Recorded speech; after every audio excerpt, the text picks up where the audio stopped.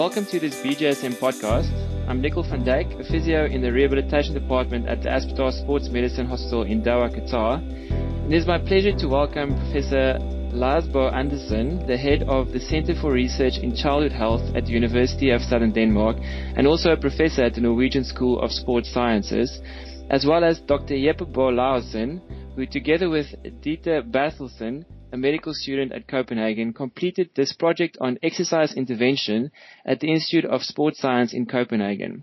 So gentlemen, thank you for shortening your ski trip to be with us today. And congratulations on this excellent paper. The question seems to be, are we being effective in our clinical practice by prescribing physical activity that works? Jeppe, will you kick us off and just explain the basic idea behind this review? Yeah, thank you very much, Nicole, and thank you for having us. The idea arose as the field of sports injury prevention over time has grown to have gathered quite an amount of evidence on several different types of interventions. But so far, very few efforts to compare and prioritize these different intervention types have been made. Injuries are a major economical and personal problem and may even spoil an entire career of an athlete.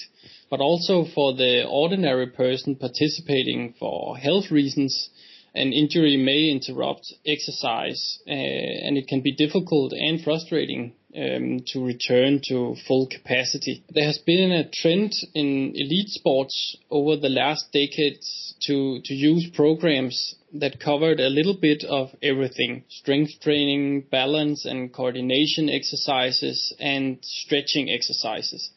But to our knowledge, no one had quantified the literature to see if this approach is justified. We wanted to extract further knowledge on not just whether or not each type of intervention was effective, but also how effective, and perhaps even more interesting, which approach were the most effective in comparison to the other.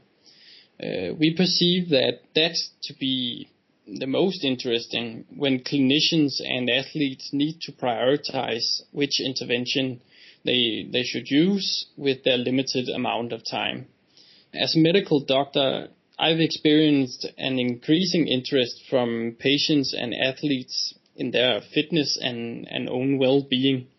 And with the internet and other sources, research and know-how is getting ever more widespread.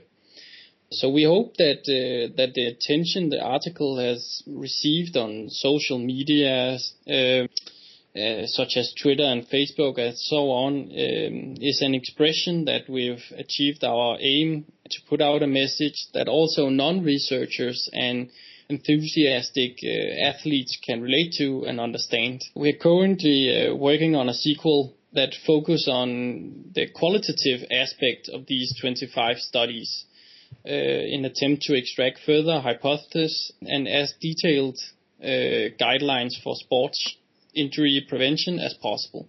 Thank you, Jeppe. I think we will all look forward to a sequel to this very exciting study. And you're right, there has been quite a bit of interest from BJSM readers and from the medical fraternity at large. Can you elucidate a little bit on the main findings of this study and also if you were surprised by these results? Yeah, of course.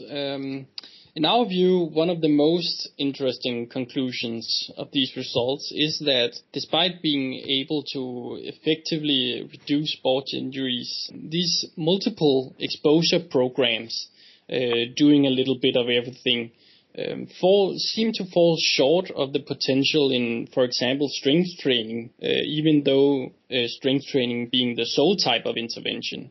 This is important both for future research, but also as a current best evidence guide to the clinicians and athletes working with sports injury prevention. Although stretching can be claimed to be beneficial for other purposes, there is no evidence whatsoever that stretching reduces injuries when looking at the randomized clinical trials that we included in our study. This is relevant to spread this message as well, as it has been common knowledge through many years that stretching has been very effective, and consequently it has been performed by a large amount of athletes, which is, according to our results, not that beneficial, or not beneficial at all, actually. So it really was the strength training that came out on top. Yeah, very clearly, actually. The strength of your systematic review and the meta-analysis is certainly in your statistical model. I think it would be interesting if you give us a little bit of detail on how you set it up and what it entails. Yeah, maybe I just want to answer the second question you asked first, because actually, to be honest, there were some of the results that did surprise us to some degree. It was surprising to us that these multiple exposure programs did not seem to provide a better basis for injury prevention than they did. It would make intuitive sense if these varied exercises provided a reduced injury rate on many different injury types. But these results suggest that it is instead critical to ensure the effectiveness of every component in your prevention program instead, perhaps. We were also a bit surprised by the results of the strength training intervention.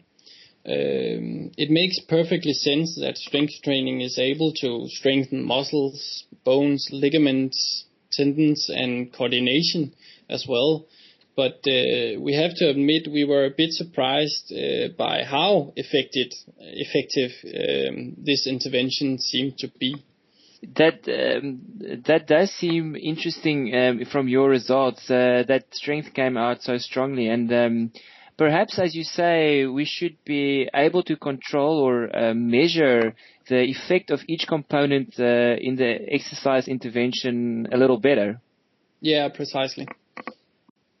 Coming back to the statistics, Lars, can you just run us through the model you used and some of the basics of the meta-analysis? Yeah, in a meta-analysis, you analyze the common effect of all the studies included in the model you use. And in the first place, we entered all 25 randomized controlled trials into the model. And then you get a common estimate. The thing is that this common estimate showed heterogeneity, which actually means that the effect size in each of the studies were not comparable. So it doesn't make sense to say all kinds of prevention have the same effects. And therefore, we split the model into different types of interventions. So we have gathered all the strength training studies into one category, stretch into another. Those studies who had used multiple type of training into a third, and the fourth is studies using some kind of balance or proprioceptive type of training. And then it comes out that all the strength training studies actually show pretty much the same effects. They reduce the number of injuries to 1/3. And at the same time, you can analyze the other types of interventions separately. And it makes much more sense than just to give one estimate for the whole type of preventions, all type of preventions.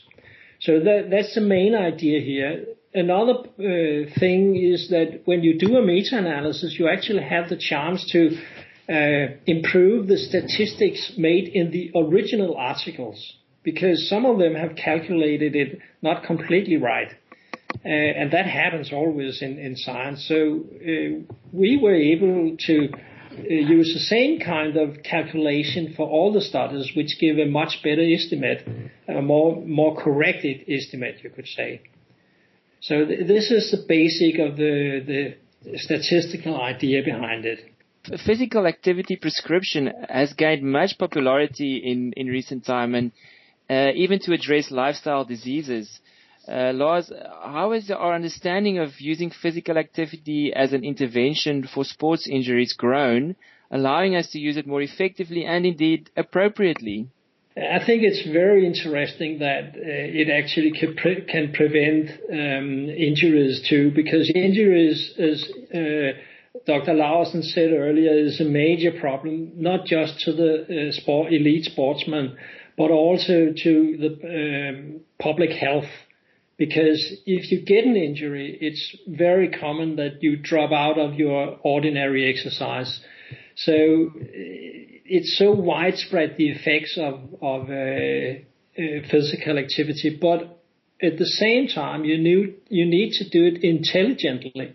Because if you use physical activity to prevent injuries, you may, if you are not doing it right, actually run into overuse injuries. So it's very important how you do it, and I think this type of meta-analysis actually shows that some types of activity is more beneficial than others. Yeah, and it seems that injury rates affects a team's success, and so it would make sense that we implement these interventions as part of the management of a team.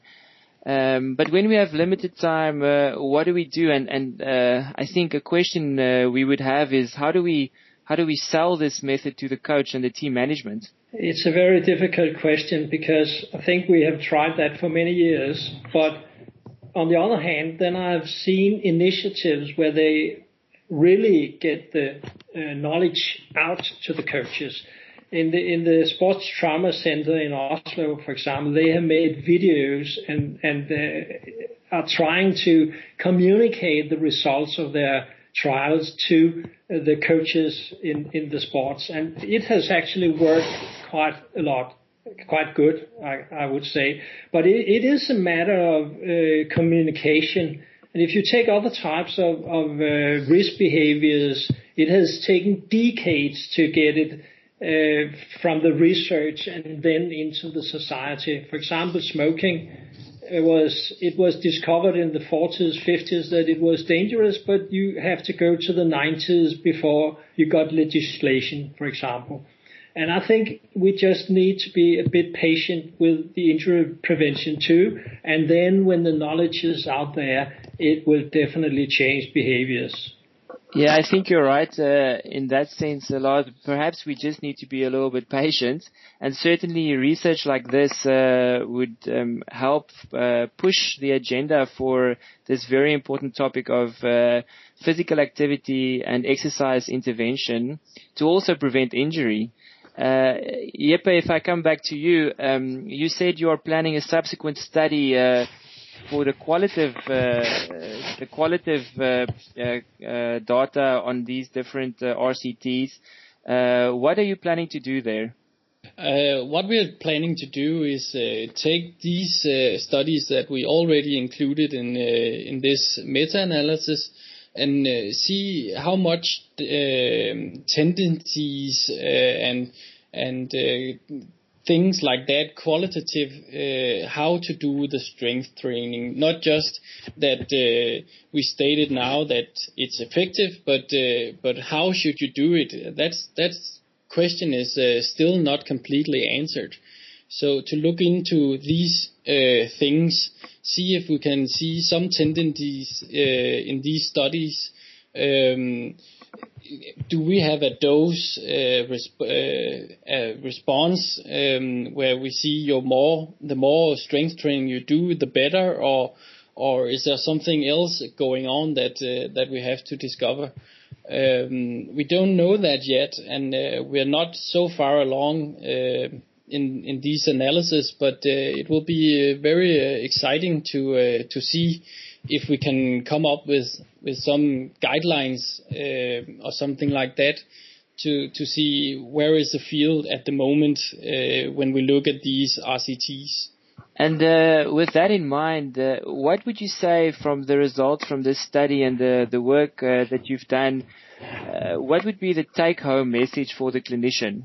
I think the take-home message for the clinician is primarily to critically appraise how you use your patients' and athletes' time. Stretching was once seen as a very effective intervention, and multiple exposure programs for sports injury prevention is still very widely utilized. But if, for example, strength training and proprioception/stabilization exercises is more effective, you will achieve more in less time by doing these exercises instead.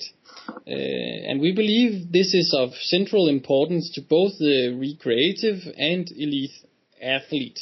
It may also be easier to make the coaches, the athletes, and the teams accept a focus program instead of these a little bit of everything programs, and therefore promote the dissemination of sports injury prevention exercises. And it seems that in general, or looking at the trends in healthcare now, that we are looking towards some guidance for providing physical activity as an intervention. Well, thank you, gentlemen, both for joining us today on this BJSM podcast. We certainly have gained much from the good work, and we look forward to the follow-up research that will come from this very exciting project. And we look forward to hearing from you both again.